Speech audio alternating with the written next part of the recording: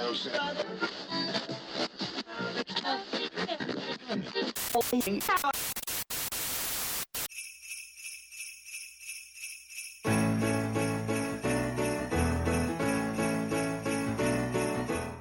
up, we talk about the city of Pueblo 81009 And we talk about pizza.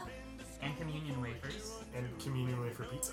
We talk about the secret world of underground mattresses. We talk about what coast is the best coast. Well, West rhymes. West Coast is the best. East Coast is the East Coast. I'm not chiming in Why? on the rhyme. I'm not chiming on the rhyme. Well, you have the, like, We talk about the Grumpus. the Krampus, dude. The Grumpus. The Grumpus. I'll give you a Grumpus. We get some advice.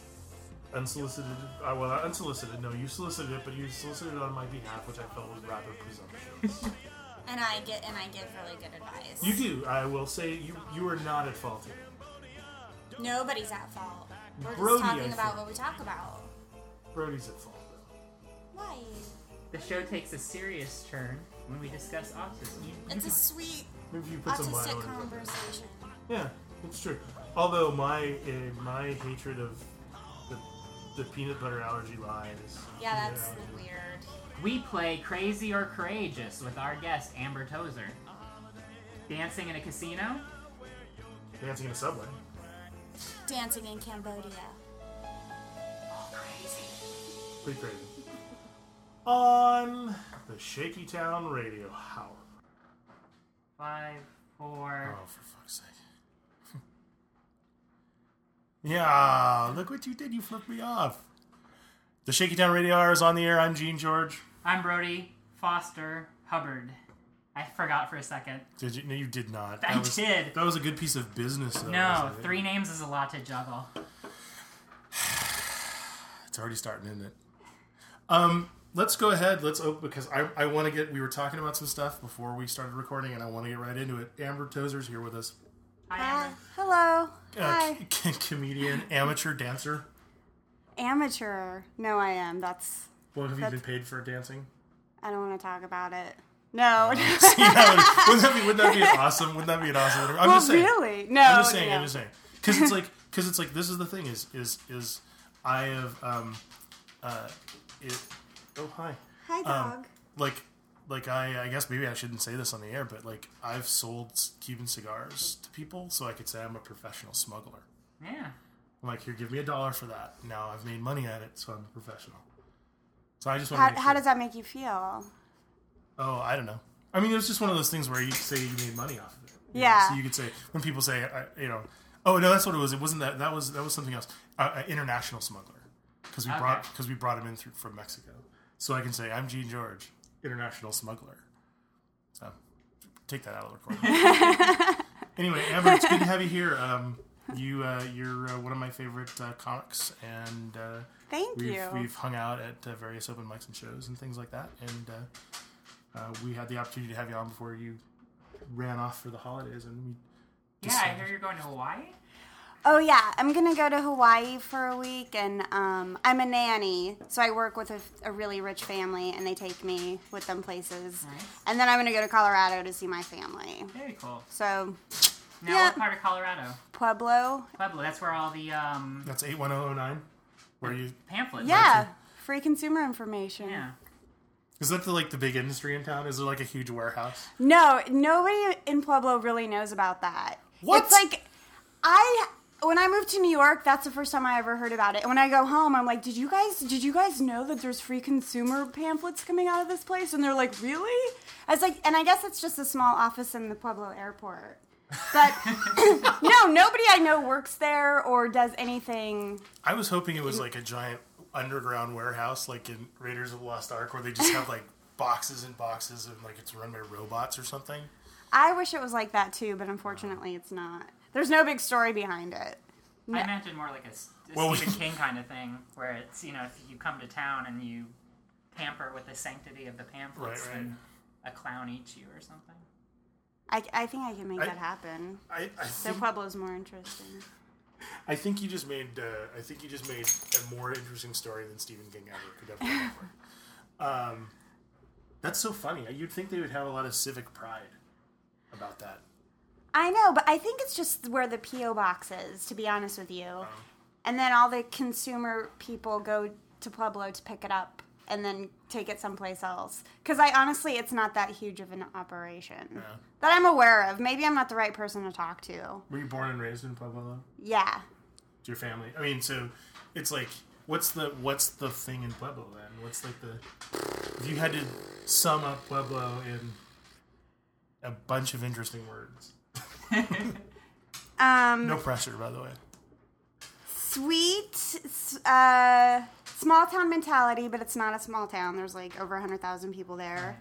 Do Drop In, that's my mom's restaurant. I gotta plug that. Oh, very cool. And I don't know, there's a lot of Mexicans, a lot of cool Mexicans. I can almost guarantee I know people who've eaten the Do Drop In. I've never been to Pueblo, but a lot of my friends work in Colorado, New Mexico. Oh, really? My old archaeology buddies. And I know people who work out of Pueblo. I can't remember the names, of course, at the moment. But I can almost guarantee if your folks have a restaurant there, then someone I know has eaten there. Guaranteed. Well, it's pretty popular, so it's been around for 33 years. Yeah. It's really delicious. So if you're in Pueblo, what's the best dish at the Do Drop In? Is it a chicken fried steak? Tell me it's chicken fried steak. No, it's pizza. Crap. So you have pizza? Yeah. Sweet. That's what it's. My mother came up with the recipe, and my father bought it as a bar, and there was a kitchen, and my dad just wanted the bar, but my mom was like, "Let's sell food. We can sell food. There's a kitchen." And so she was at church one day, and for communion, she's Catholic. We're Catholic. Well, I was Catholic. She's Catholic. There was, instead of like the flat wafer that they usually give for communion, there was a sweet bread. So she ate it, and she was like, "Oh my God, this would be amazing with marinara sauce." So she went home and she did this huge trial and error with the dough, and she came up with this pretty decent pizza recipe. And now she always says that God sent her the recipe. When people ask me what the secret ingredient is, I just tell them the body of Christ. Oh, dude. There you go. Boom. There we go. Is that not blasphemous? For our huge Christian listenership. That's kind of awesome. But is it crunchy or is it fluffy? It is a little bit of both. It's more like Chicago style, thick crust. Okay. Yeah, crunchy on the outside, but then it's chewy. I've heard elevation affects that sort of thing, and isn't Colorado a very elevated state? Yes, and like the water is different in each states. That's why New York bagels are so delicious because of the water. Right. And nothing else. I honestly have a hard time telling the difference between bagel tastes. Really? Yeah. They all taste about the same. Well, then I also get like, I'm the person that gets like lox and all kinds of schmears and onions and stuff. So it covers up the bread. Well, you can definitely tell a bagel from a bakery than a store bought. Oh, obviously. Oh, yeah. Well, but I used to have a friend who worked at Western Bagel here, and she was like in love with one of my roommates, so we literally ate so many friggin' bagels from Western Bagel. We had like a freezer full of Western Bagel and like every schmear and like all that stuff, and it was like I couldn't eat bagels for like years after that. Were they dating or did she was was in love with did he like her back? As a friend. Oh, it was horrible. Oh yeah. Back in hindsight being what it was. But that's the thing, he's a really nice guy. And I think he was kind of oblivious. She was like, "Here's my bagels." Yeah, it's like, "Oh, you want some free bagels? I work." And he's like, "Yeah, sure, thanks." And it was like, oh, yeah. Looking back on it, I'm like, oh, I was, but when I was, that was probably when I was like 16, 15, and he was a little bit older, like I don't know, in his 20s, early 20s, and I was like totally oblivious to that kind of stuff, completely oblivious. He's really oblivious, but I was like oblivious and inexperienced. So it was, what, when a girl liked you? Yeah. Oh yeah. So I couldn't tell when girls like me, much less if the dynamic of this. I'll give you tons of free bagels and stuff if you just hang out with me a little while. Yeah. I wonder what she's doing now. I don't know. I haven't. Have her on your show. Could you imagine? Oh, I don't know bagel about that. chick. I'll see if I can't do some Facebook digging around. Find out about We that. need to know. Speaking of, I'll do some finding out. Speaking of love and relationships and things of that nature, Do research on this. Amber, you have a advice column on comedy.com? Oh, I used to. You do? Yeah, I don't do it anymore, but I had it a year and a half ago. I did it. Right. And it was really fun. And I don't know why I stopped doing it. Oh, because I wasn't getting paid. And I was like, I don't have time for this. But it was really fun. And it was funny because it was like... Wait a minute. We can stop doing stuff we're not getting paid for. If I wasn't afraid I would break the microphone, I would knock the microphone off. Walk out right now. Our one last working microphone. Our last working microphone. I mean, I don't get paid for a lot of things that I do, including dancing. Right. I really don't get paid. But, you know, I only have so much time. Yeah, But it was fun. I really enjoyed it because if somebody asks you a question, you don't have to sit there and think about what to write. You already have like some... And I love writing about emotions and behavior, so it was a good time, and it was... Those were fun columns. Sort of remember those. sick and twisted. And you felt, did you feel at all nervous at the prospect of, like, these people are going to heed my words? They're going to make a decision, a life decision based on my input. No, I didn't even think about that. I didn't even think about what... It sounds like people needed. You're like, I'm not getting paid for this. I abrogate all responsibility. Yes. And it was so ridiculous. Like, if they took my advice, they deserved everything they got. Right. So, no, I did not take into consideration that they would even read it, let alone take my advice. Yeah. Nice. So, but I did have a good time. Thanks for reminding me about that. Yeah. Maybe I'll start something new. But I do like the people at comedy.com, and I just need to get paid at this point. Right. No. Absolutely. Yeah. You've talked about this in other interviews, so we won't spend too much time on it. But you have had an interesting line of careers as you've made it out here in Los Angeles while you were also pursuing comedy. You sold mattresses on the underground market. Yes. And Whoa, is there a huge underground mattress market? Huge. Yes. Oh my god. What? Is this like stuff that falls off the back of trucks? Or? No. Well, there's a lot of shady, like, refurbished business going on, and it's really bad. But there's also just, like, cheap mattresses that are legit, and you could, if you find a wholesaler who will sell to you, then you can buy from them and then resell. Right. So gray market, basically. Gray. Yeah. Gray. That's a good way to put it. I was in the gray market. The gray mattress. My mattresses were like a B+, I'd say. Oh, I did my mattresses a B+. But yeah, I started a business on Craigslist with my friend, and we sold and delivered over 600 mattresses. Holy moly. Yeah. That's like a going concern. Holy crap. Yeah, 600 for 2 years. That's all I did. I've moved like I'll say 6 mattresses in my life, and fuck that. I don't know. I was so And you're like, I was so passionate about it. Honestly, I moved to Los Angeles to like do comedy and write and act.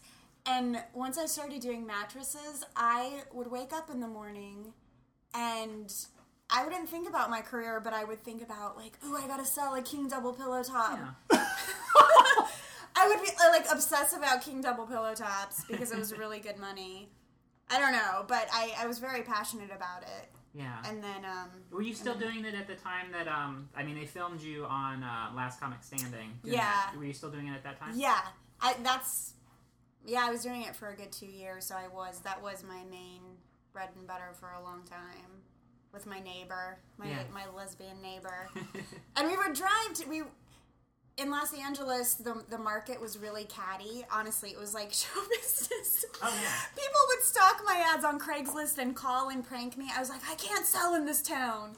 It's too immature. So we would sell to San Francisco because it's like more of a sophisticated town.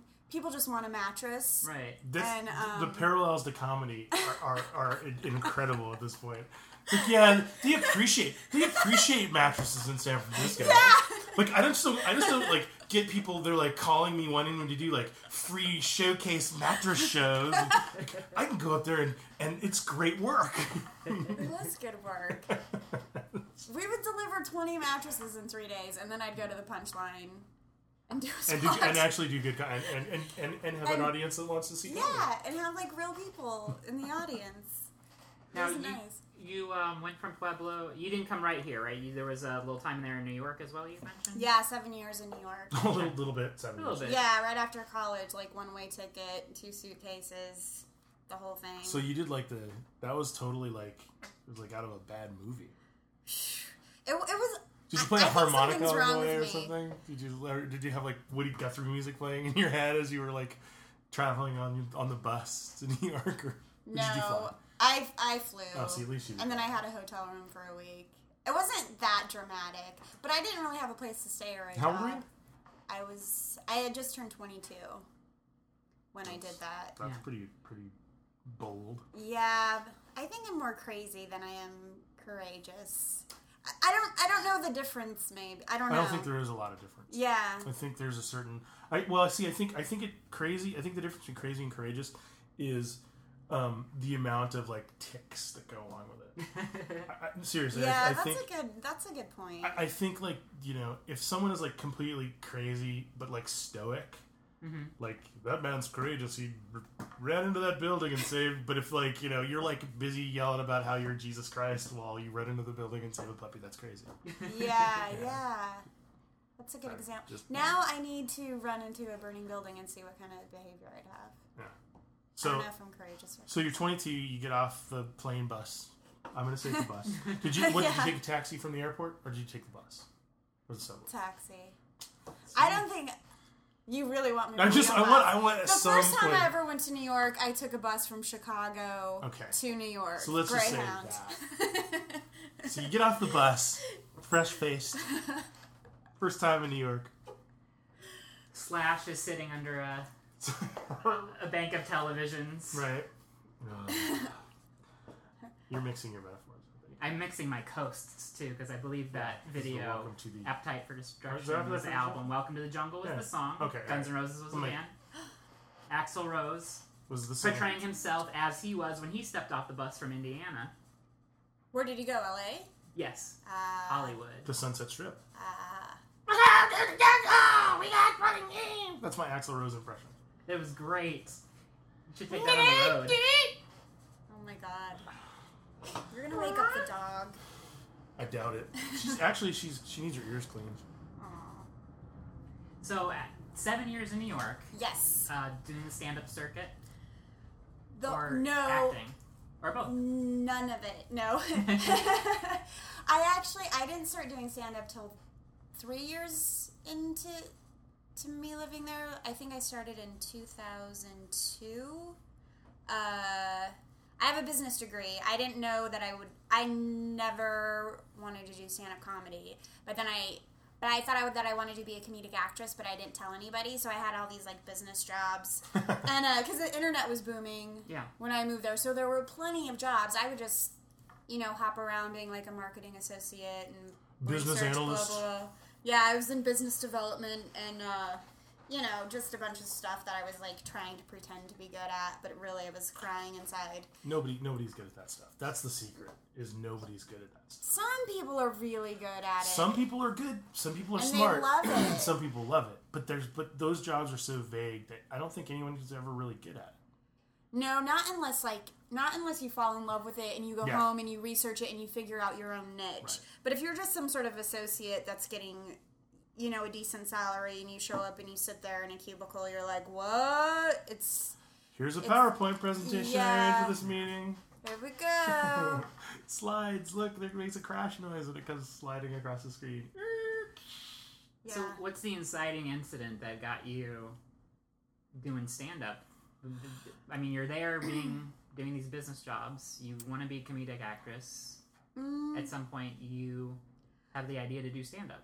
Well, I would go to comedy shows almost every night, like a comedy dork, and just be at every show and meet all these comics.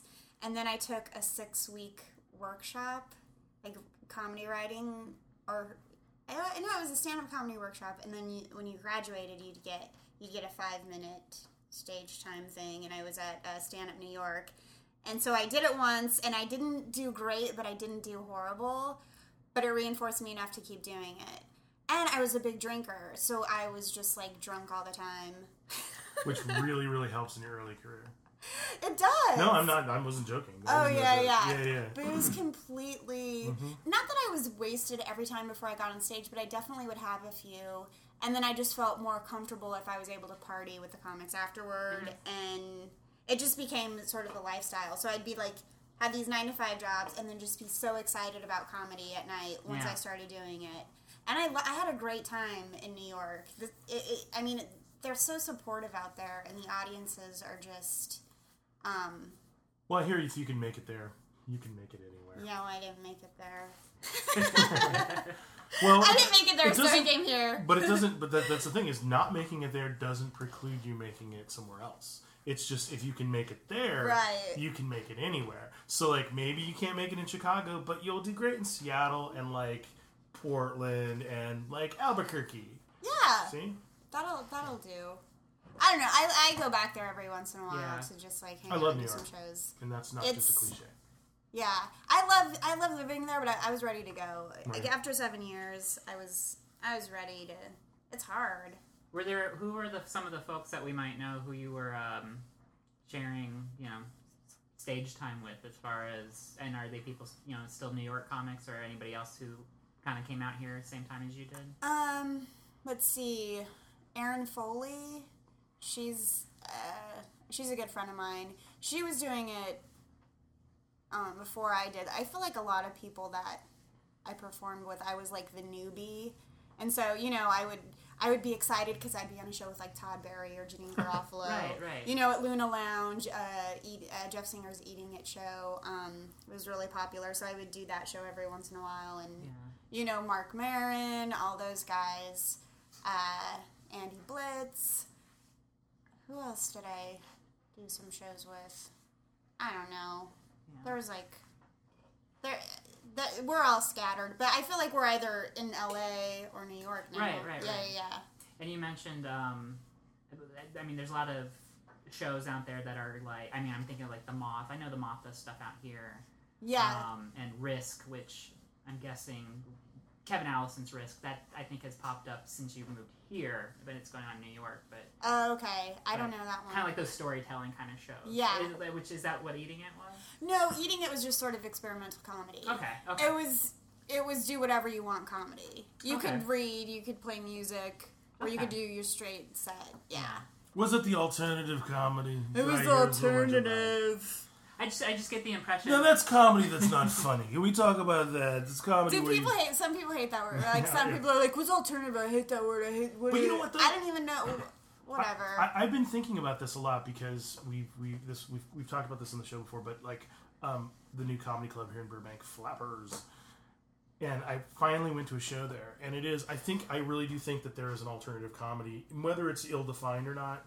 But there's definitely a difference between, because one of my friends was going up on the show at Flappers, and we came up through kind of the alternative comedy open mics in town. This is friend of the show, MJ Offen. Yes, it is actually.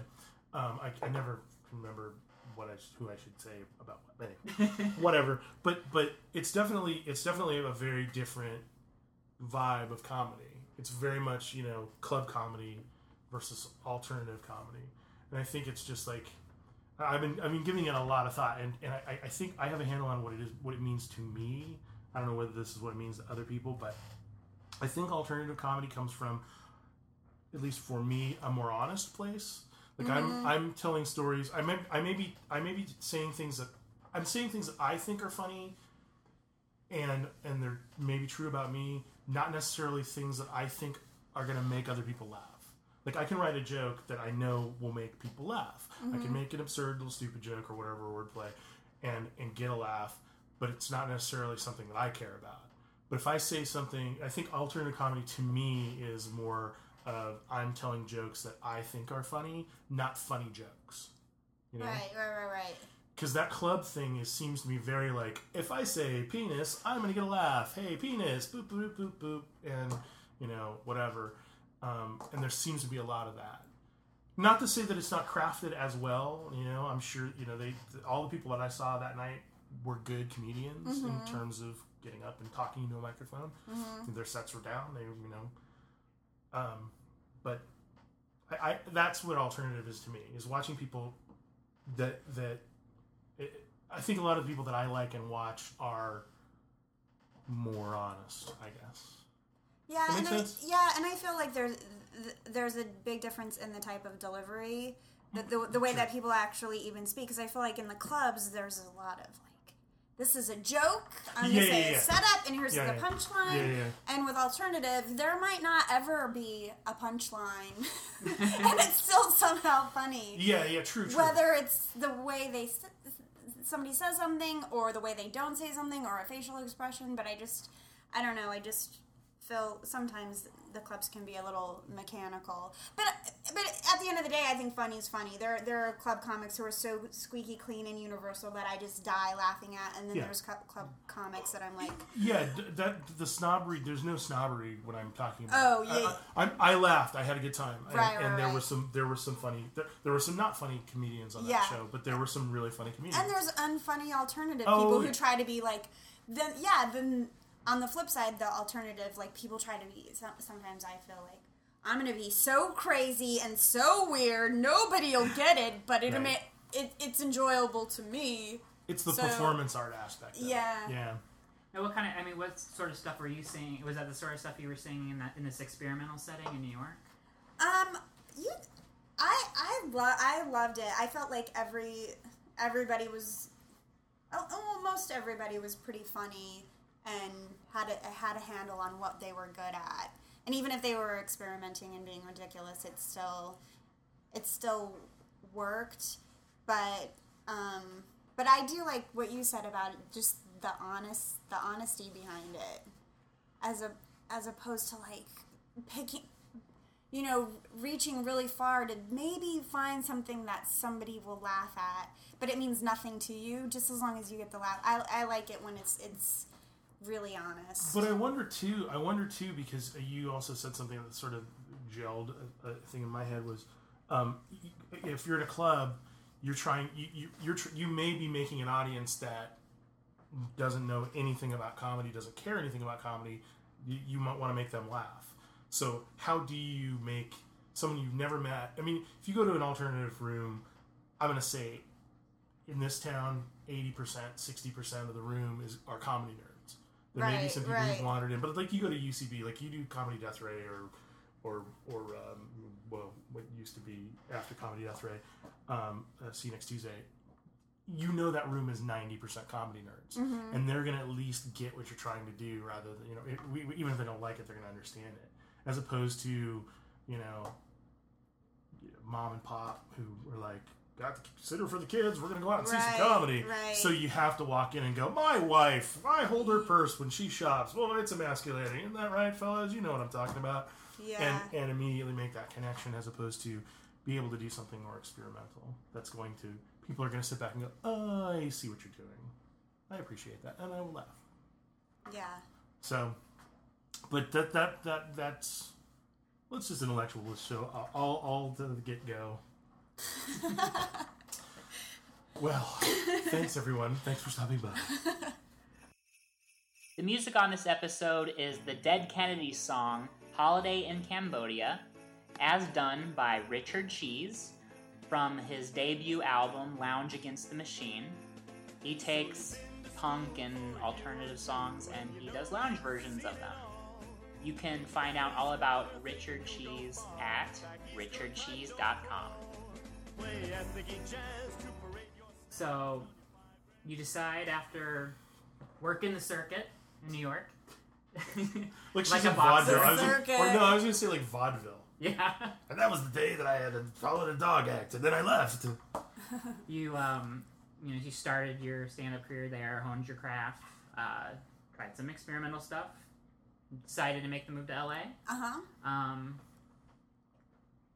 What was your immediate reaction once you started going to the shows here? And did you have any compatriots to sort of help ease you into that transition? Yeah, I had a few New York buddies out here who were like, go to this show, talk to so-and-so. So the actual meeting people to do shows wasn't that difficult, but I felt at first like a little disappointed because I kept comparing it to New York, and which is not a good idea at all. It's a dumb idea because then your expectations are weird. But I feel like I was a little disappointed because it's more competitive out here, which this is where shit happens, and you need to like do it on your own, and you can't be everybody's best friend. But I do feel like in New York there was just a lot more support from other comics, and out here I don't know. It just felt a little weird, or maybe that was just in my head. Maybe I told myself that because I was in Los Angeles and a little intimidated. So yeah, maybe I was just intimidated. But I think you were. Yeah, it's my fault. I'm so insecure. My parents did the best they could, and it wasn't good enough. Even after eating Body of Christ pizza, you still.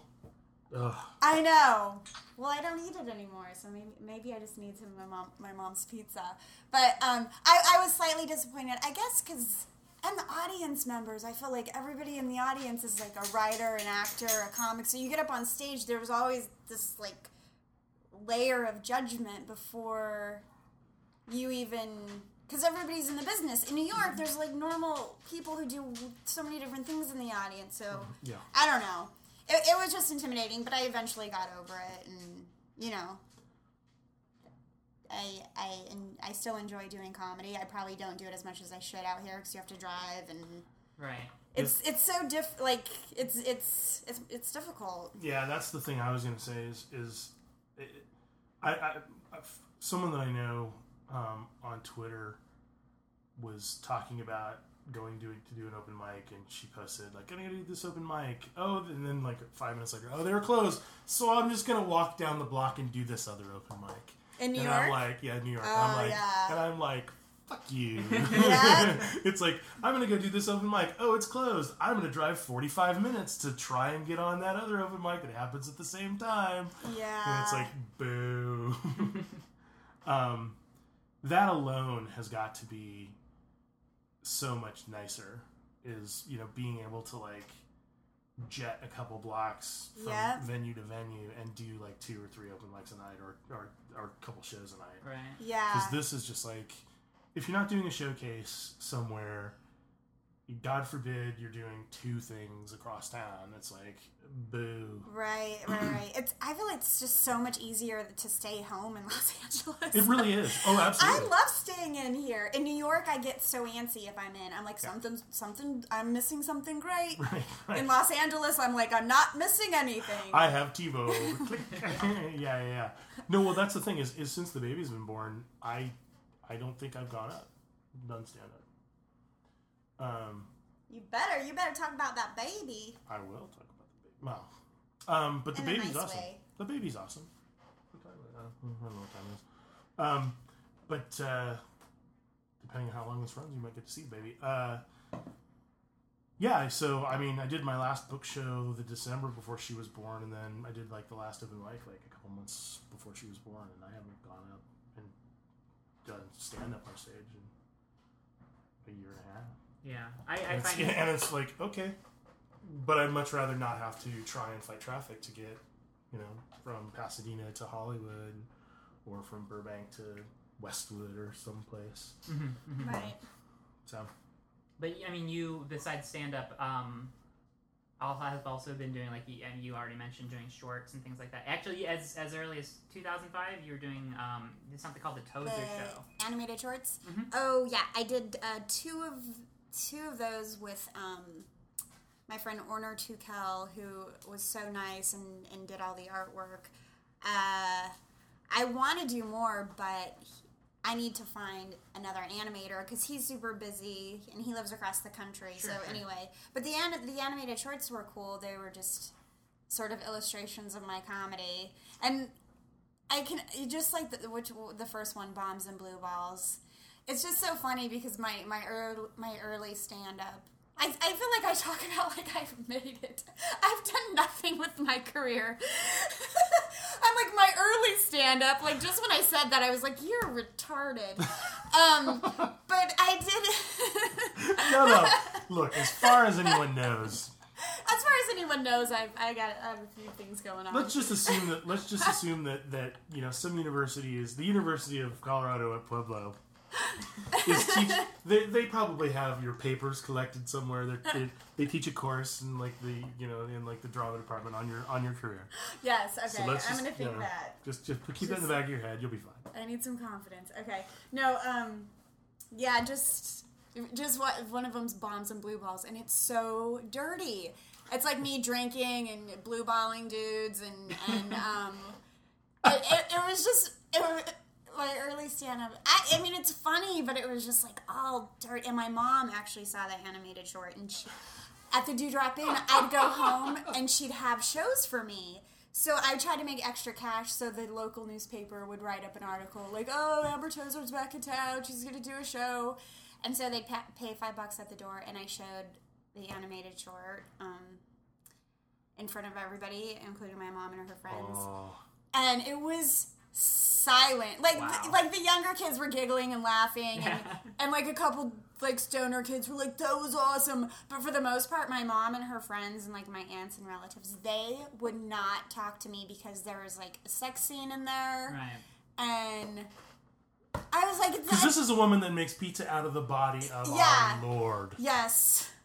But she's really not that Catholic. After her first divorce. She's certainly she stopped being Catholic. She's certainly not so Catholic as she would realize that maybe, hey, this would taste great with marinara sauces. Might not be what you should be thinking while you are accepting communion. Right.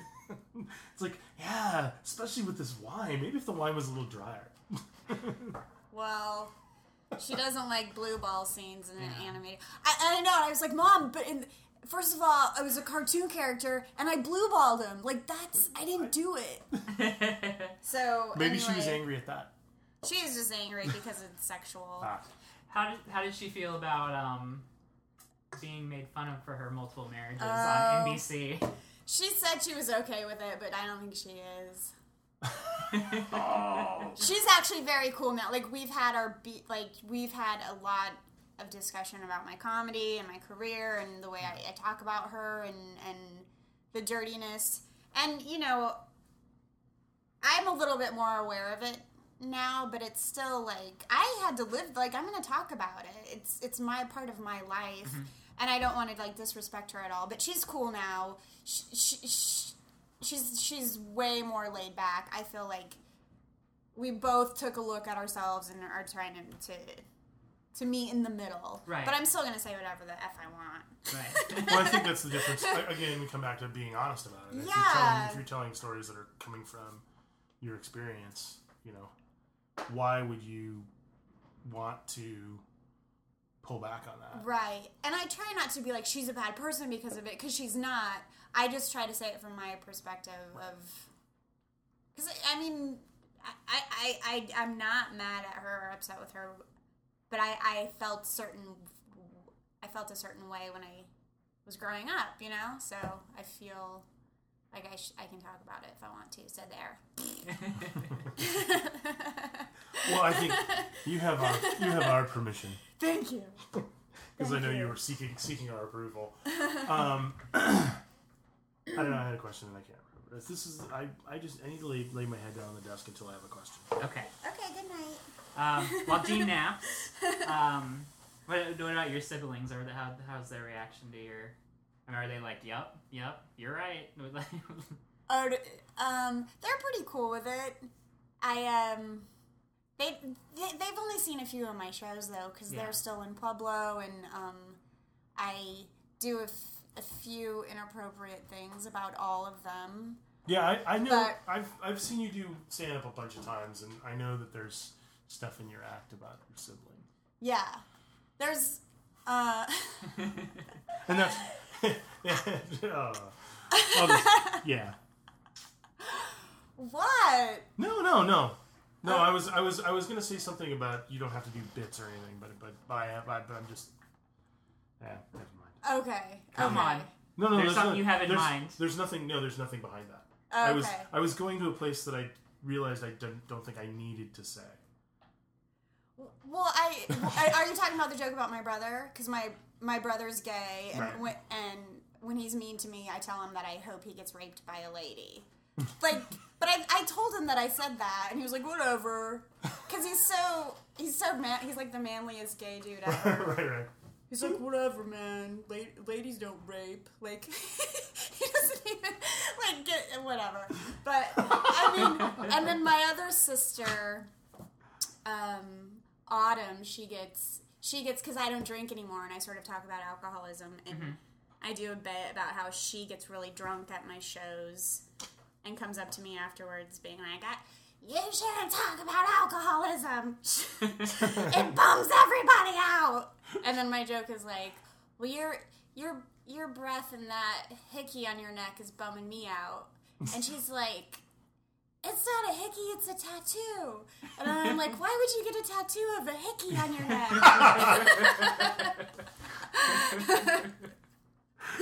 or wait, maybe it's vice versa. And that tattoo on your neck is bumming me out. That's not a tattoo, it's a hickey. Or I don't know, whatever. It's something like that. See, I don't even write my shit down. Because you're alternative. You don't need that. I don't need Just to get up remember there. my No, jokes. it's okay. You don't have to. We've established that it's all written down in papers at the University of Colorado. Oh, yeah. Oh, right. Transcribe. Right. I have somebody. That's a job. Somebody's paying attention. Hey, there you go. That you should do that. I should. So we'll do a commercial for you. We'll put it in the Brody Foster Hubbard, independent transcriptionist for comedians. Yeah, archivist. I bet you. See? Go to shows, tape the shows, then just transcribe it and turn Holy- this stuff in. I would buy it. I would seriously, because I don't record myself. I don't write stuff down. Occasionally, I'll read in my notebook. I'll be like real quick, but I would love that. I feel like Amber's entrepreneur skills are contagious. I'm catching I think it. so. You're getting it's like a mattress passion. It's totally like a mattress passion. You should just show up shows and be like, hey, I have your set transcribed. Do you want it? That sounds creepy. It does, but I would buy it. Make sure you make your eyes and voice extra dead. I have your set transcribed. Do you want it? Very, very Buffalo Bill and Silence of the Lambs. Yeah, send a video of yourself. Right. Like, post a link of yourself on YouTube on their Facebook page. Hey. Do you like serif or sans serif? Career new 10 point. Creepy. I think that's a growth industry. All right. Let's do it. 2011. Do it. The year of the transcriptionist. Boom. That sounds like a really bad police procedural. Dun, dun, dun. No, it's the Quinn Martin production. Tonight's episode, the year of the transcriptionist. A Quinn Martin production. You got to learn how to use a stenotype machine, so you can do like the court reporter. You can just sit there at the show with like your little steno and. Oh yeah, stenographer. Could you read that last joke back to me? I want that last joke stricken from the record. Right. Dude, comedy courtroom. Boom. We have our show. I'm sorry, I slapped the table. No, that's okay. Buna Murray has done that. Supreme Court of Comedy. It's they do it at the Comedy Store. I don't know if they still do it, but Comedy Store is that Jamie Masada's? Is it? No. I think it's Or Laugh Factory. Yeah. So it's at the Laugh Factory. They do a comedy show and it's set up like a courtroom? Yeah. It's like a people's court, but like Dom Irera is the judge. And goodness. yeah, I don't know if it's still on the air. I don't think it is, dude. I barely even think it existed. It's really I believe you. I know people who worked on it. In air quotes, but I believe you because you're my co-host, and I have to believe. There you go. It's only the weight of our working relationship that allows me to invest any sort of belief in what you just said. Any credibility. yeah, that's the shred of credibility I have. It sounds like something that would be on the air. Oh, I'm so bummed. But see, there you go. You have you set up the show, and you have a court reporter there who transcribes the whole thing. Would it make a lot of noise? The machine. I don't think it makes a lot of noise. I don't think. It has to be quiet if it's in the courtroom, right? Yeah. Because I don't think it's. I mean, it couldn't possibly make much more noise than a keyboard. Tick. That's right. Let's do this research, man. All right. Comedy courtroom. We're on it. See, but now I'm thinking about it. Now there's just like all this sort of. Damn. You can't do it. Because I was going to say you could have the host objection and overruled, but that's like the Benson interruption now. Dude, I'm all bummed. What just happened? You went from I'm mercurial. I'm mercurial in temperament. I'm you're just realizing. Hunching over now. What's happened? I get the bar hunch. I think this is a real problem that people have. We get ideas. Yeah. We get excited about them. And then you talk yourself out of it. Exactly, yeah. That all just happened in 30 seconds. It did. Yes, absolutely. Well, because I realized that it's derivative of a number of things. Well, I mean, you guys started this podcast and you didn't talk yourself out. Because you could have easily said, well, there's so many podcasts and comedy. If we had started this... But you didn't. You're doing it. If we had started this podcast 6 weeks later, I would have talked myself out of it. Because it was started... I mean, it's not like there weren't a million podcasts before this. But literally a week or two after we started this podcast, every single... I mean, I don't know if maybe we were the tipping point. Maybe it was if Gene George can do a podcast, I sure as fucking do a podcast. It's like... I'll also be honest and say that early on in the conception, there was a slight misunderstanding on my part of a format change that I thought Gene wanted to make. And I said, I'm not sure if I'd be the right person for this. And I almost walked. And Gene's like, no, you don't understand. And then he explained it. I was like, oh, okay, cool. And everything proceeded as normal. But I had a good weekend where I was sighing about it and I don't know if this is gonna work. I don't think this won't work. This couldn't work.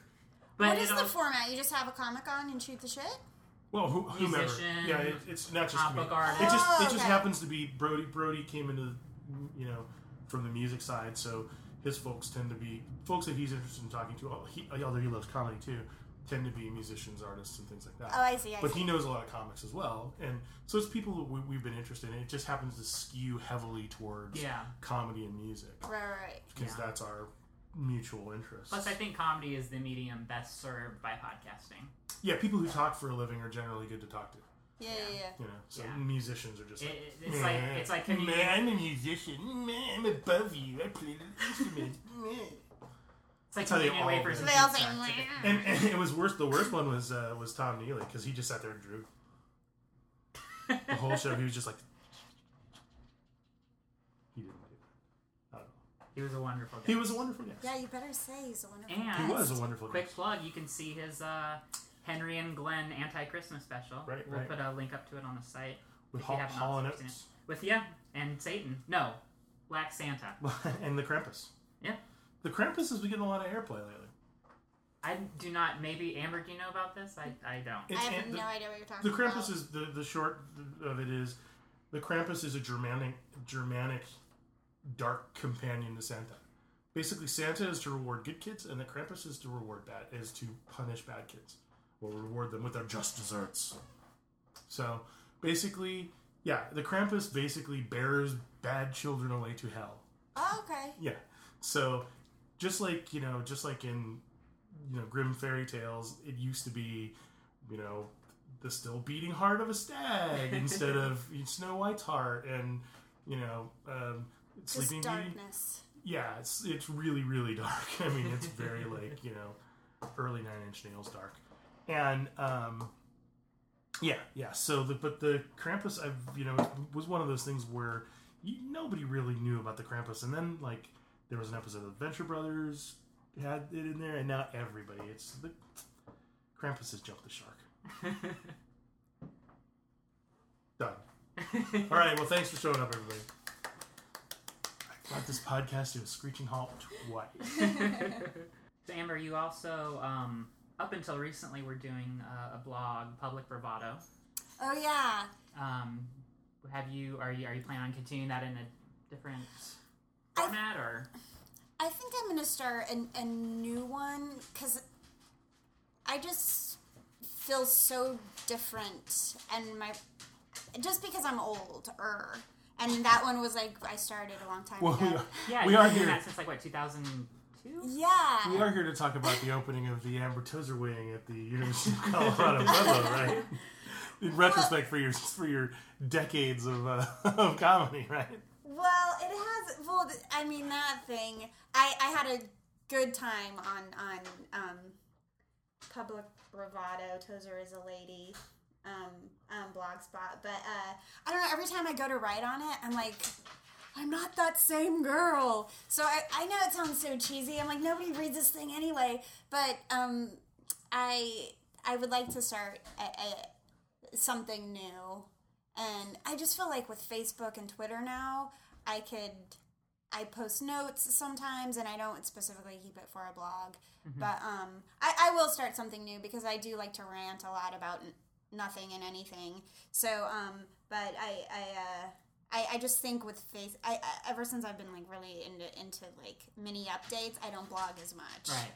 I spend way more time just. Yeah. Well, I was gonna say because that's the thing is, I mean,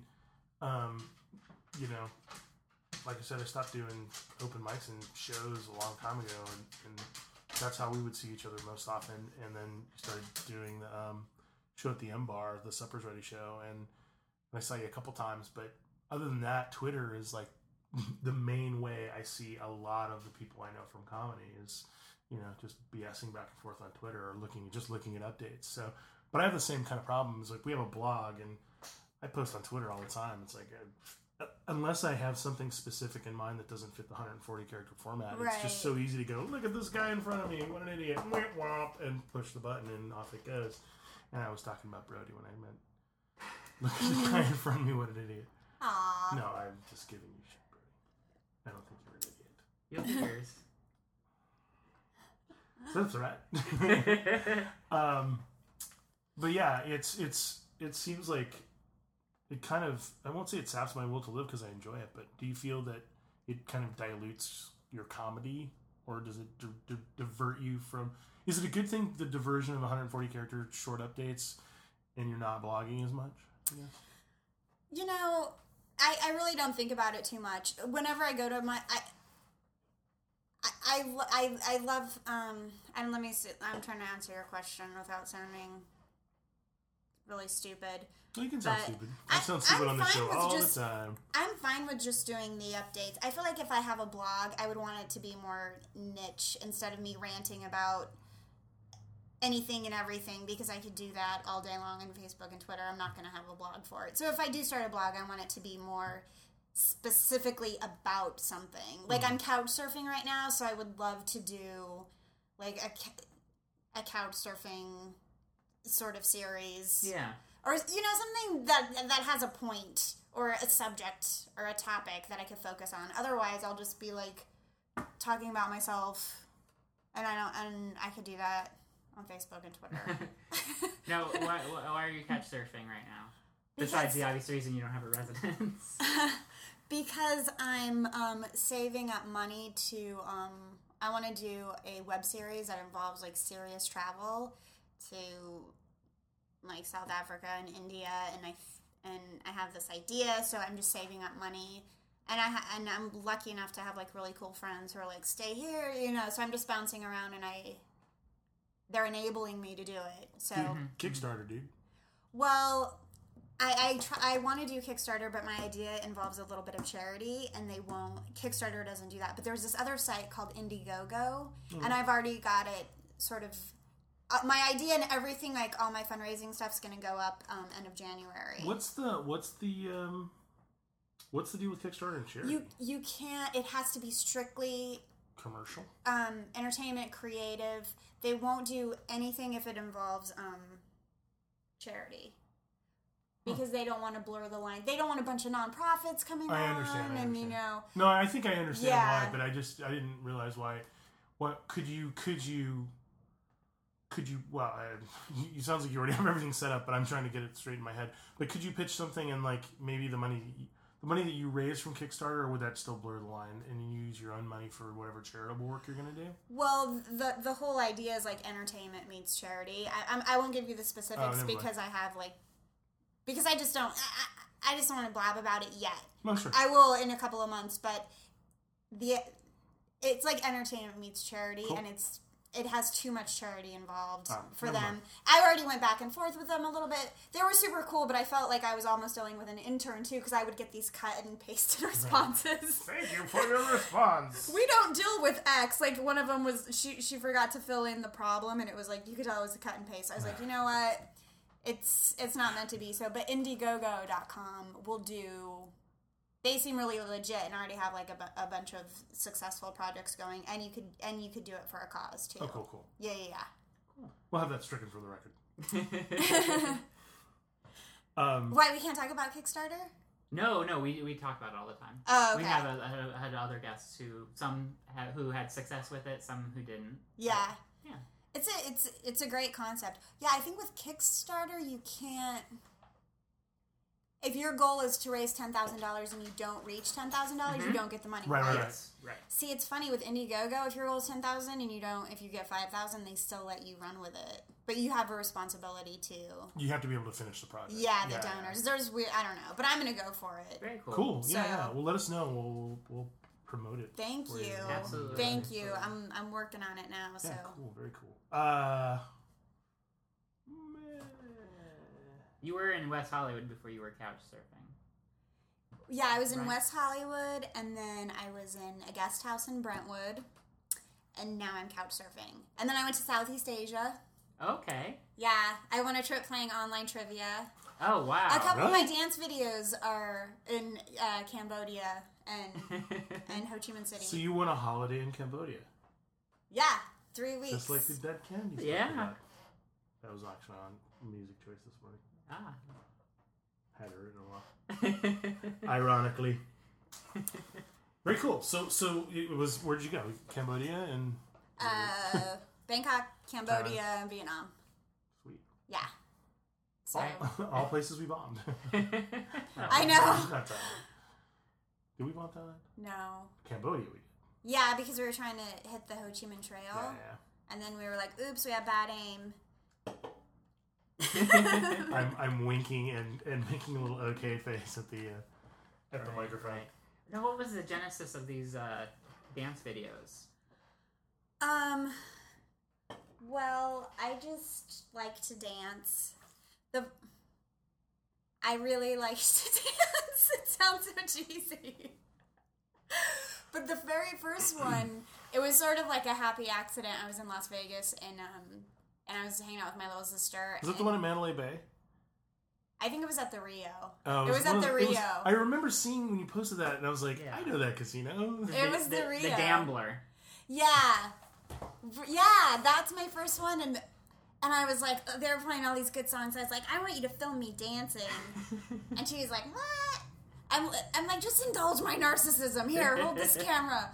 And then Britney Spears' song came on, and I just like loved it, and she filmed it, and I posted it. And then I was like, I'm gonna make more. And the whole idea is just to do them in public. Right. This one on the subway with my hair, that has to be fairly recent.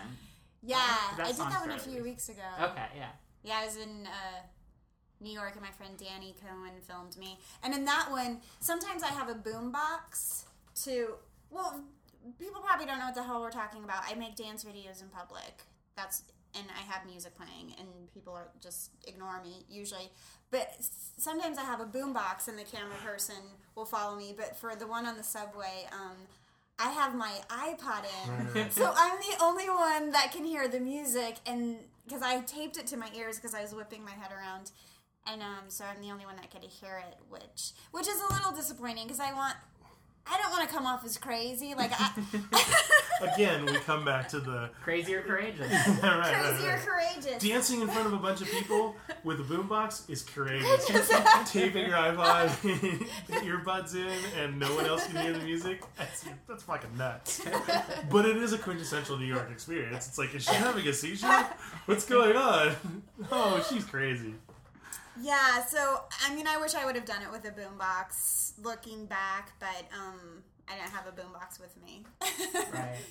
You can get those little speakers for your iPod. I know! I didn't pack one, and I was like, I'll just use my iPod. But then I have to time it, like, when I loop the song in. I really like those dance videos, because it's... They're funny. They always make me laugh. Oh, well, thank you. Yeah, Thank they're you. definitely one of those things that I watch. And oh, Amber. And then I laugh. Because it's hilarious. It is hilarious. What is it? Are you embarrassed for me? Because I'm embarrassed. I'm embarrassed for everybody. I'm not everybody in the video, but I'm always that's me though. I'm surprised as hell that I can get on stage and talk about things because I'm mortified for everybody all the time. Yeah. We've talked about this on the show before.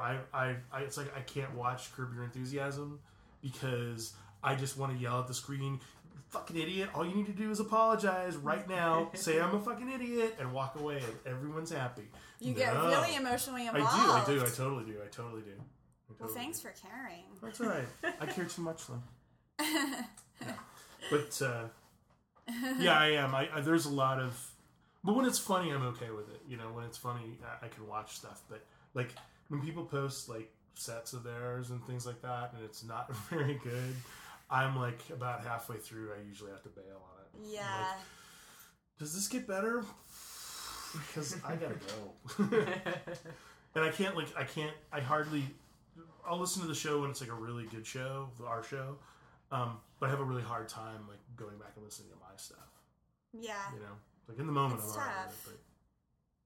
But I'm sure I would be a much better stand-up comedian were I able. But like sketch and things like that, because you know, like stuff you rehearse, I'm okay with. You know, more stagey theatrical stuff, I'm perfectly fine with because I know you're hitting the right whatever.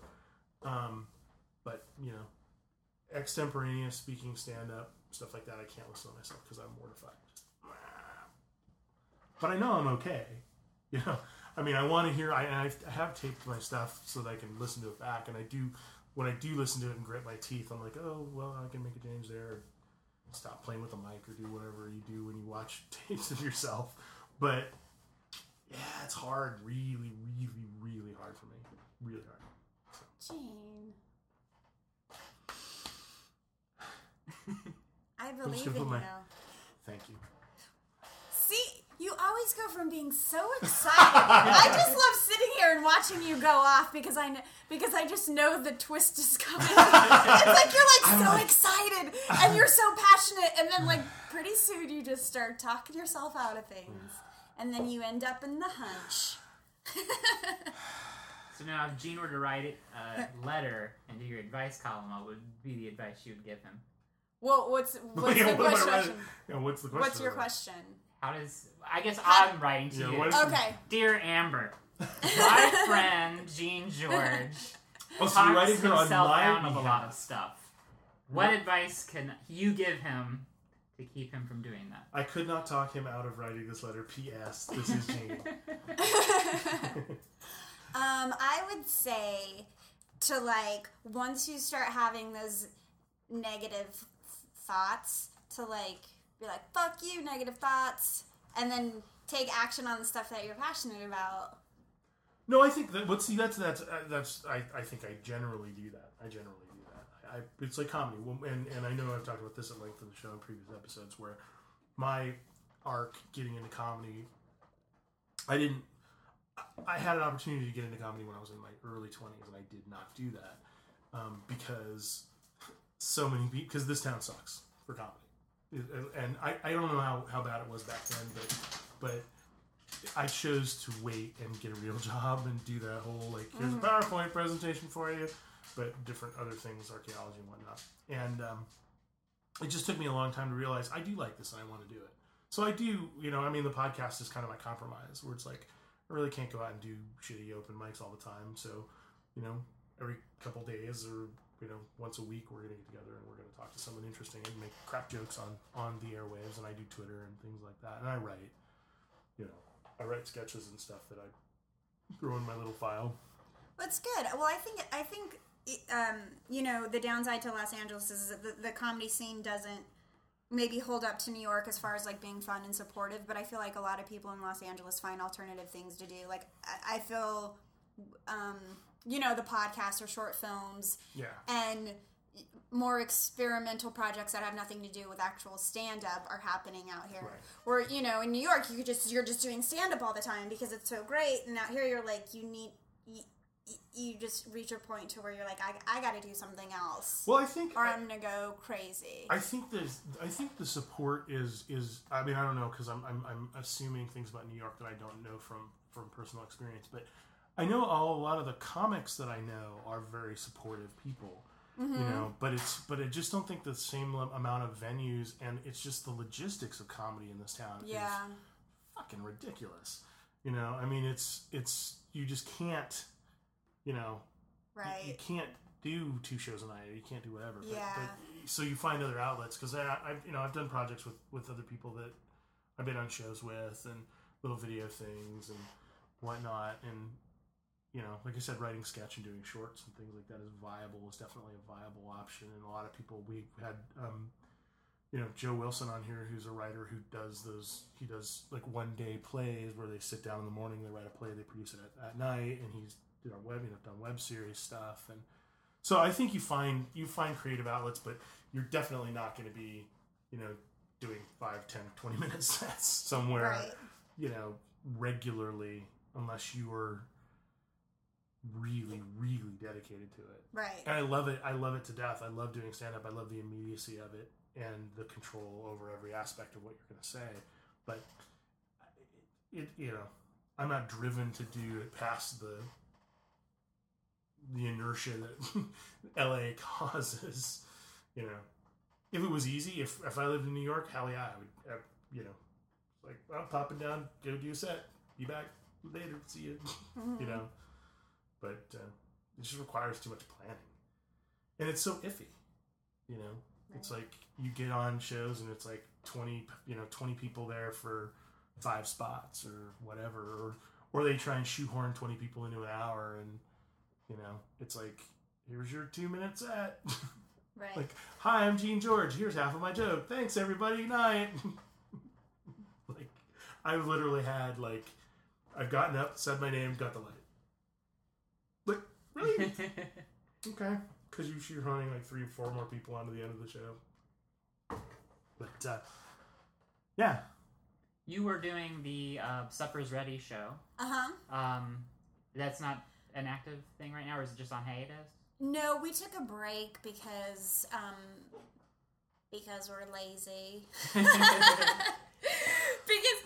honestly, I just think you get lazy in Los Angeles with comedy. Because I'm sitting here listening to Gene. Like, honestly, it was a monthly, and it was great. It was a really good show. It was, I mean, amazing names. You know, audience was great. I mean, we had a couple of dead shows, but I mean, it's hard. Another thing in LA, like, you could have like a headliner on the lineup and nobody cares, or I don't know, whatever. But it was a monthly. We're not doing it anymore. We might pick it up again, but I was producing it with Jeff Singer, and we both travel a lot. Yeah. So I think we did like 5 or 6 shows, and it was great. It was good. We talked about looking for a new venue, and just like logistically, it was difficult. So that was that. Yeah, it was at the M Bar. Yeah, it was at M Bar, and it was fun while it lasted, but it's no more. Right. Now it just seems like more and more comedy is defecting away from the M Bar. Don't they have comedy? They do. Like, I feel like they have a lot of one-offs here and there. Mm-hmm. I think it's those red curtains and the chandeliers. It is kind of French whorehouse in there. You know, it's so weird. You're doing comedy and we're like, oh, they're eating raviolis. It just bugs me. But they were very nice to us. It was just, you know, I wanted to find like a divey theater space. That would be ideal. But I would be into doing another month, like a monthly show. Yeah. Just a low key one where we don't have to pay the bar owner or have like a minimum. You know, what every comic wants when they do a show. Right. You don't see a comic being like, I want a show where it costs $20 to get in and $40 minimum. Where can I find that place? Where is it? I'm a producer. I can make it happen. But but M Bars run a lot of shows. I mean, famously a lot of shows. Right. Yeah. I was. I don't want to like bad. They were nice to us. Yeah. Like as far as no beef with the management or anything like that. Sure. I just feel like it's the red curtains. They're haunted. See, I played music. I played a show there, and it was perfect for my purposes. Yeah, was the sound good? And loved the sound. Yeah, loved the curtains. Had people there watching in the booths and. See, it's perfect for music. Yeah. I feel like, because, when a comic's up there, and I know a comic is killing, like, I'm looking at the crowd, everybody's laughing at just the acoustics of the audience, sort of. Well, if you have those big velvet curtains. The curtains! Those are the curtains. And the chandeliers and the raviolis. The ravioli soaks up a lot of laughter. Ravioli is the least funniest of all pasta. I don't want raviolis on the menu. You know what? El Cid was a good space for comedy. Mm-hmm. Yeah. But high ceilings. High ceilings, and it was like an old vaudeville style stage. I mean, it was Yeah. Are there shows still going? There's still shows going on there, right? Comedy, no. They have an open mic. Yeah. Yeah, but They their have open mic flamenco dances, sucked. Yeah, boo. Their open mic. Well, their open mic didn't suck. I won't say that. No, their open mic. The open mic that was run before management change was all right, and it had its problems, but whatever. And I guess I stopped going there right after they changed management because it got kind of hinky. You know, I think they wanted to charge for it, and that always makes me feel bad. That's right. Comedy's like, it's not really good for money. No, it's shitty for money, and that's the thing is I don't really care about the money, but it's like, I mean, personally, I don't care about the money because I have a day job, but it would be nice to feel like you're, you know, the level of professionalism that you having to do bringer shows or pay for stage time, just completely like, why would I ever want to do this? Why, you know, it doesn't seem like it's. I'm okay doing it for free, but having to pay for it over and above the money I put in my gas tank makes it seem like insult. I think you could do that stuff maybe for like the first year. I didn't mind doing bringer. I actually, in New York, I was like, I'll do a bringer show. I'll do one every night. I'll make it happen. And then after, a year, you're like, all right. But see, I think there's enough venues where that's viable. And there's enough people who go out and like, we're gonna have dinner and then we're gonna go see, Amber do a show and then whatever, then we'll go out and have drinks or whatever.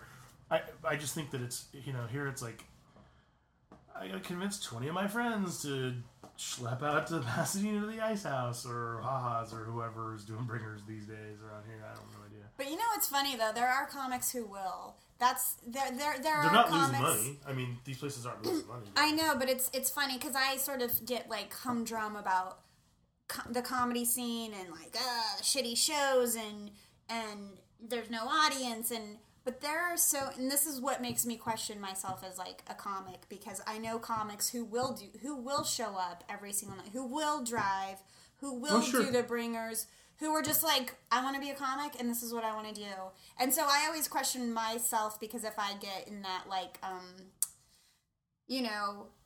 was like, why am I doing comedy? Because I know that I don't want to be a road comic, and unless I make it some other way to where I already have like a following. Right. I don't want it because I've experienced it and I'm like, I don't have it in me. Maybe I'm not meant to be like a hardcore comic. And I think about that because I was like, if I'm not going to shows every night, something's it's me, not just the shittiness of everything. So that's why I think it's so important to well, I think to understand when and why you do it, and the other things that you create, whether it's a podcast or like a short film or a blog, or you write a movie, or you get into acting. Because otherwise it's like, I just question. I'm like, am I a comic? I do shows every once in a while. I do good. I enjoy the shows that I do, and I'm lucky for the lineups that I've been involved in, but I always like question my passion or like my dedication to it. That sounds like a good sequel to the documentary I Am Comic. Am I a comic? Yeah. There you go. There you go. By the way, for the record, second Wednesdays of every month at the El Cid, the Oh My Gato comedy event. And they Who runs that? That would be Tammy Jo Deeren. So shaking my head. No idea who that is. We will. Have she runs a lot. She does a show at Malo. It's really fun. She's like she does a bunch of shows. Oh, cool. Yeah. She got cred. All right. Sweet. And they're doing the moth there apparently, which I know that's storytelling, but yeah. Yeah, actually, a day after do they tell stories this podcast drops, the 21st. Do they tell stories about eating woolen clothes? No, but they should. They should, because it's the law. Maybe you could win their next slam if you got a good story about that. No, I don't. All right.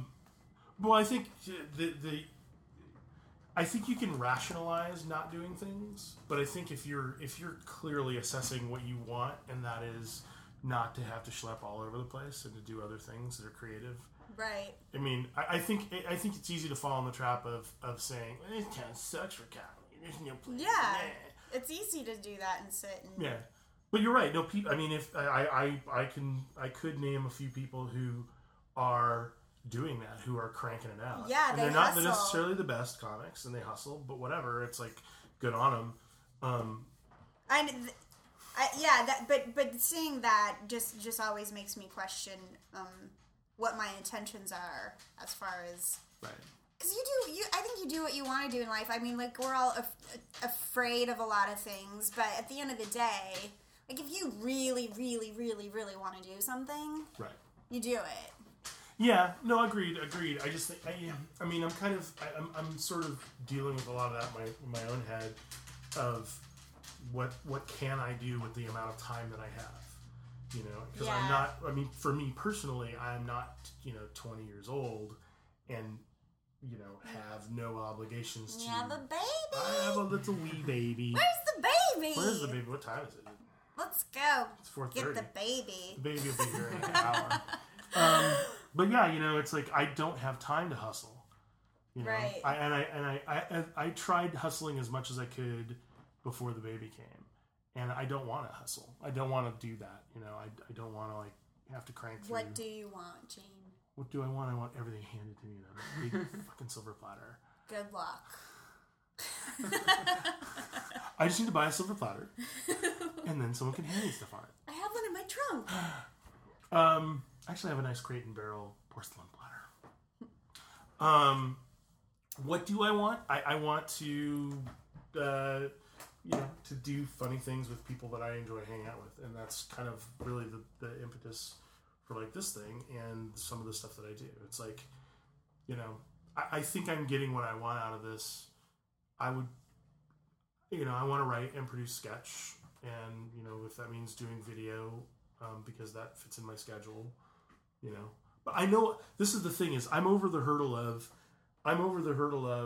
can I do this? Mm-hmm. And now I'm at the place of, well, what do I have time to do? Mm-hmm. So I think that's to me the where I'm trying to figure out, between my obligations with my family and life in general, what can I put out there, So that's the hard question.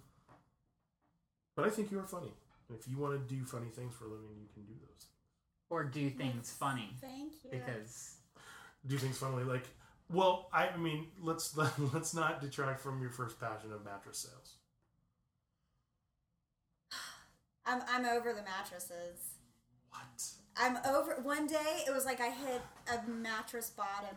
I remember the moment. I was getting sick of it, but I was like, this is how I make money now. And it was still sort of working, but the market was getting very saturated.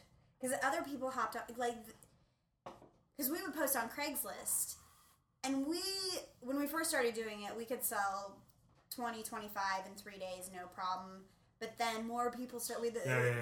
Then more competitors jumped on. Whatever. So it became. That is classic market saturation. You have a business degree, don't you? Yes, I do. Very well. I love coming up with ideas to make money, or like ideas in general.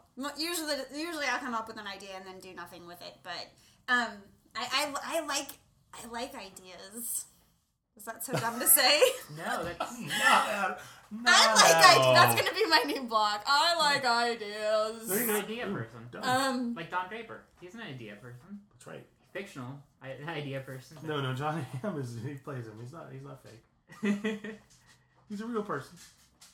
Fair enough. But anyway. I'm gonna try to shoehorn in a joke real quick. Oh, yeah. God, please. Why don't you telegraph that, Brody? That'll make it even more natural. This is going to be an experiment. Go right ahead. So, did you get, like, bad treatment, you said, from other Craigslist people when you tried to do that? Fill mattresses and stuff? When I tried to sell in Los Angeles. Yeah. But you didn't put up with that, right? No. No, because you're not going to take that lying down. Mattresses! You're going to hang on that one. You're going to hang on that one, Brody, yeah. Brody went up for the high I've been impressed by that because you actually had to ask me another question in between before you got to the punchline. We're an hour and 20 minutes into the podcast. I've been waiting an hour and 20 minutes to use that joke. I wait for my spots. Oh, man. I'm like You're an so assassin. polite. You're like the jackal. You're so polite. You just sit and listen and wait, sort of thinking about what you're going to say. Well, I, for one, am going to say that was worth the wait. Thank you. Thanks for that. I'm going to put my head back down. Fair enough. While you do that, Amber. Yes. So, I mean, you got down to the whole mattress thing. How did you... Now, my wife was a nanny. That's actually... She had an interesting career path in that. She went to school for cinema makeup. Ooh. Tried to get job involved in that somehow. Interviewed at a company. Didn't get that job. The guy saw on her resume, oh, you did nannying back in San Jose. We need a nanny. Fell into a nanny job. Did that for a few years until it morphed into her current gig, preschool teaching. Oh, cutie. Yeah, that's that story. But you... Yeah, that's that story. We have already had her on the show. We don't need to talk about that. But yeah, so how did you fall into that? Well, or did you pursue it? I work with kids with autism, so I got certified as a behaviorist, and I was working at a school.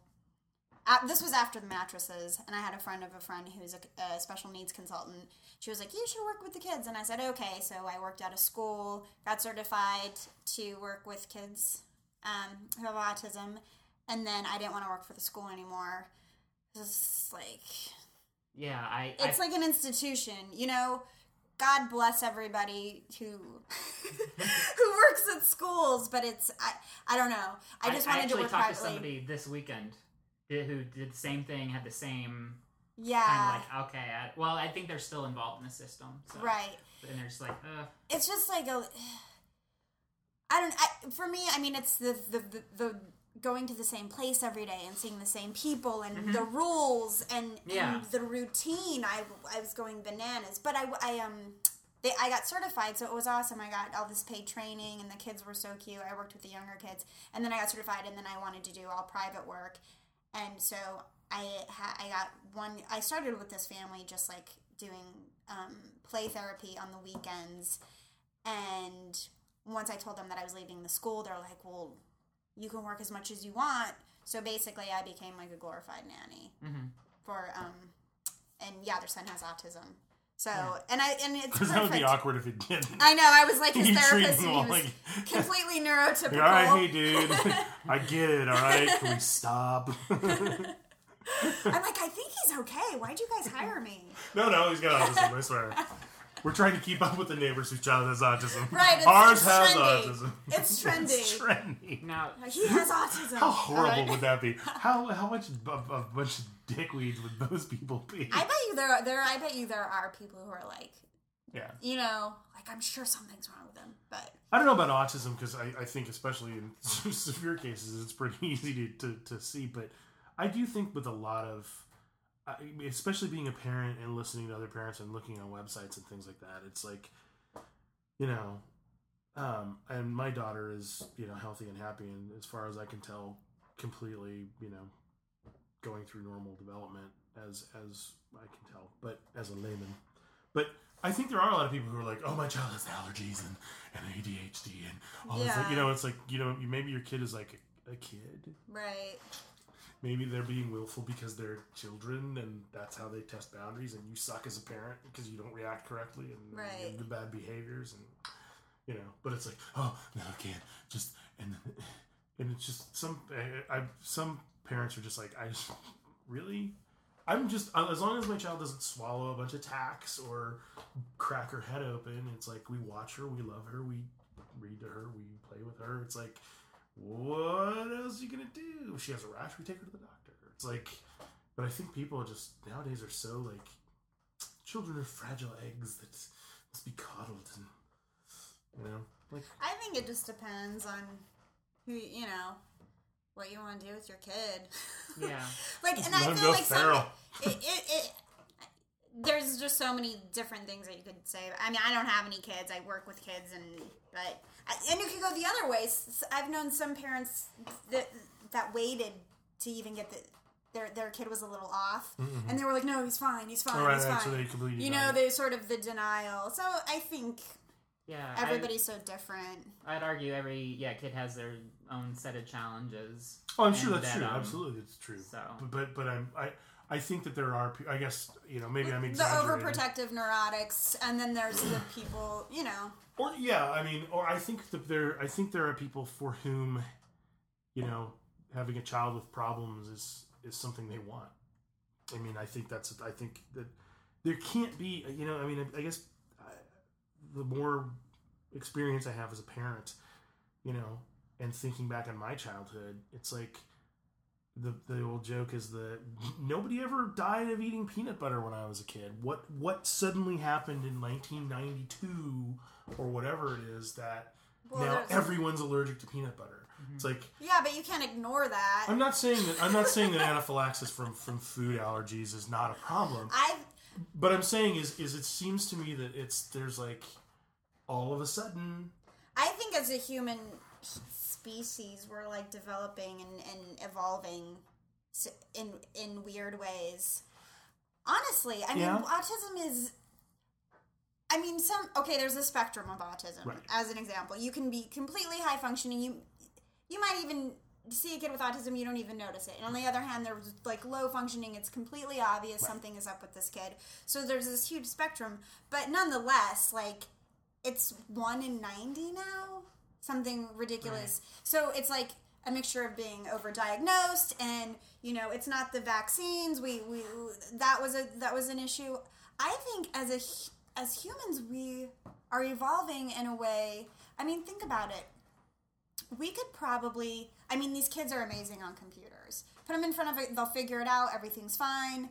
They're savants, but they just don't want to communicate. But we could probably go through life right now without any human interaction and make a living. You know, yeah, there are. It's not ideal, but I mean, who maybe like it's supposed to be this way.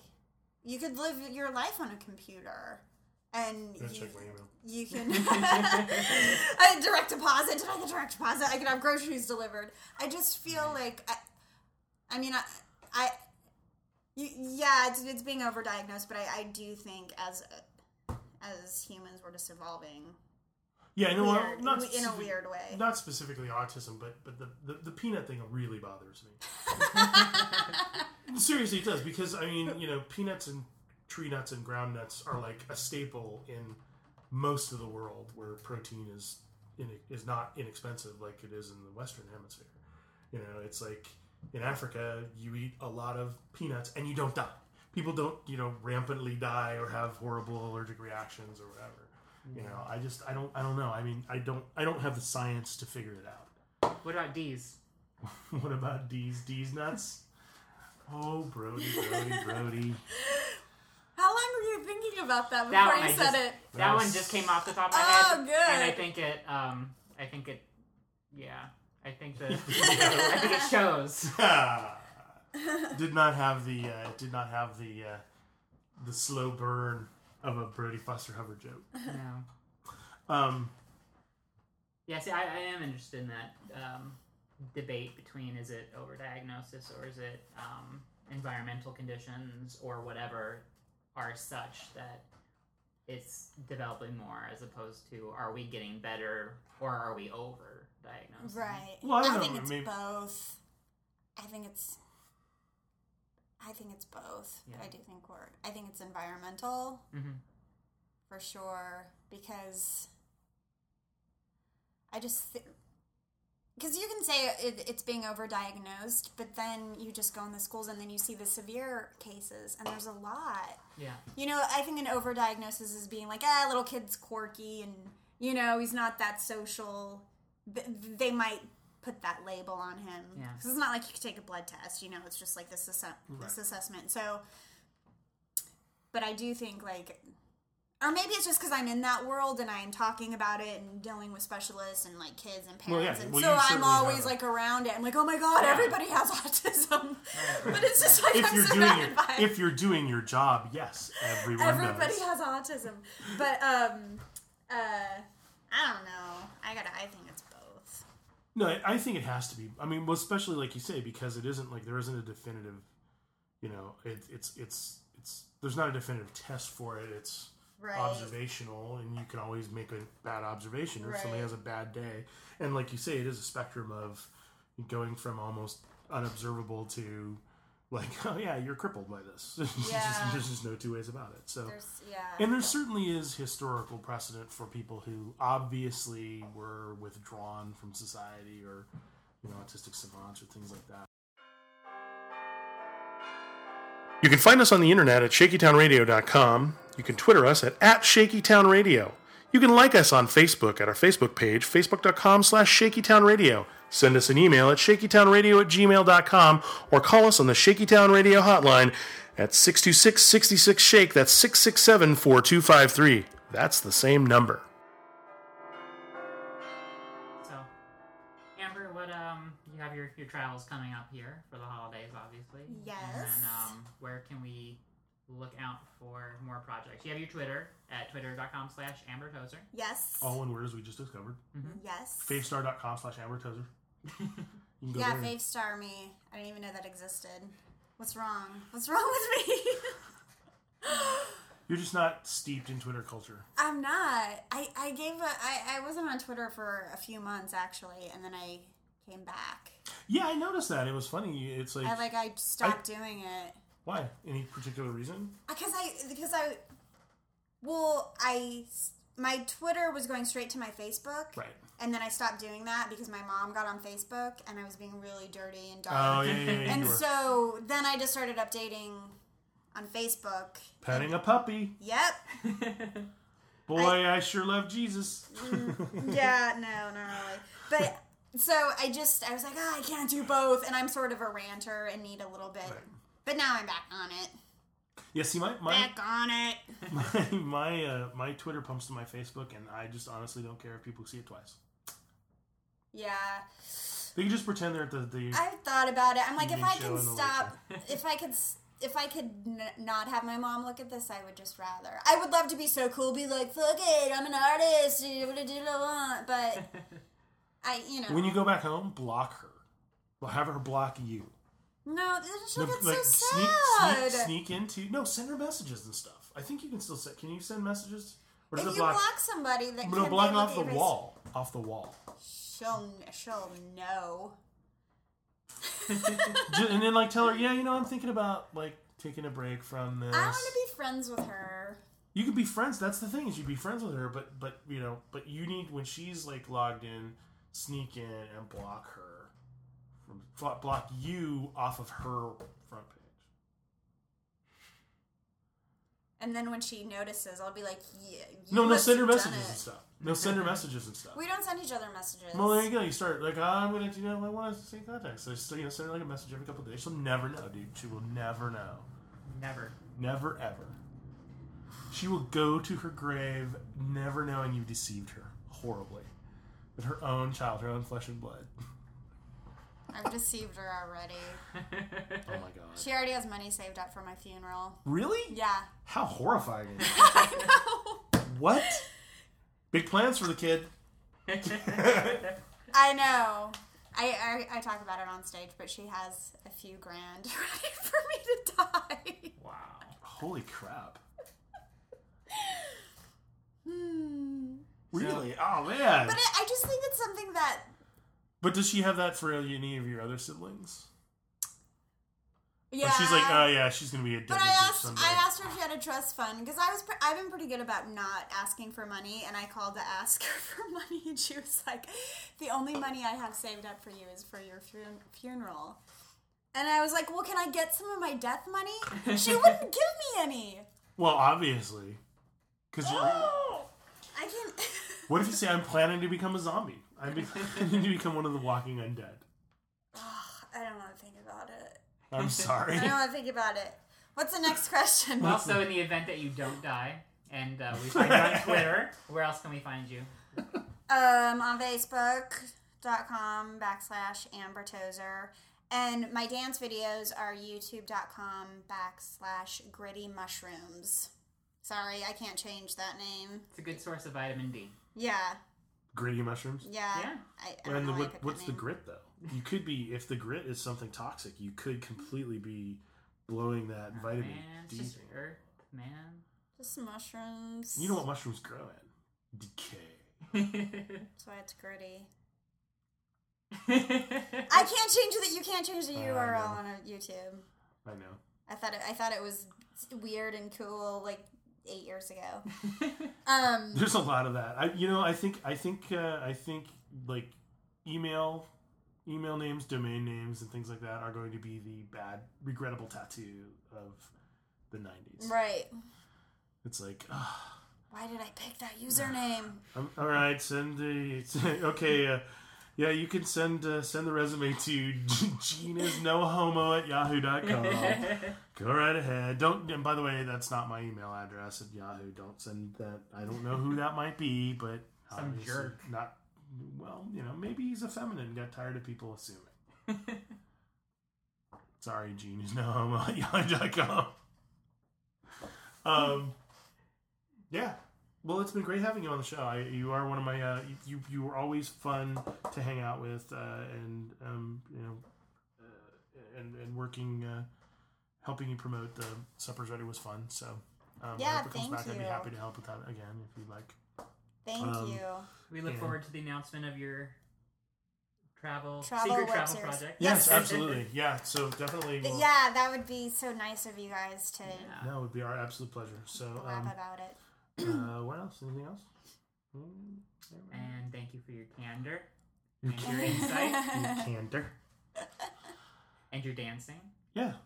Thank you. That's kind of awesome. Also, this is the Christmas episode. Oh, we didn't even talk about Christmas. Merry Christmas, everybody. Yeah. Happy holidays. Happy generic holidays, Brody, Mr. Political Correctness. Jesus is the reason for the season and solstice. Texas is the reason that the president's dead. Anyway, Jesus is the reason for the season. Well, you know this. No, Merry Christmas, Brody. Merry Christmas, To Gene you George. and urine. And viewers as well. And Amber, yours as well. Yeah. Thanks. So have fun in Hawaii. So Thanks. where are you going to Hawaii? What, the Big Island? Or? Kona. Whatever, dude. Kona. Kona coffee. Whatever, dude. Not to Molokai where they kept the lepers. Was it Molokai where they had the leper colony for the longest time? I think don't it know. was. Could be. I don't think you'll have to worry about that. What's there? No, I'm going No. fancy. I'm going. Very cool. You picked the non-leper tour Yeah. of Hawaii. part of my nanny contract. Well, yeah, It's like getting the kosher meal. it's like kosher center seat kosher. Yeah, no, but definitely happy holidays to everyone who is kind enough to listen to the show. We appreciate your feedback all the time, and yeah, I hope everyone has a good Christmas. And there's my dog coughing something up in the background. He's seriously gonna barf on the floor. So, And God bless us, everyone. Right. Tiny candy. Yeah, so we'll be back after the holiday. Absolutely. So until that time, I'm Brody Foster Hubbard. I am Gene George. And I'm Amber Tozer. Bye. Bye-bye. Pole pot. Pole pot. Pole pot. Pole pot.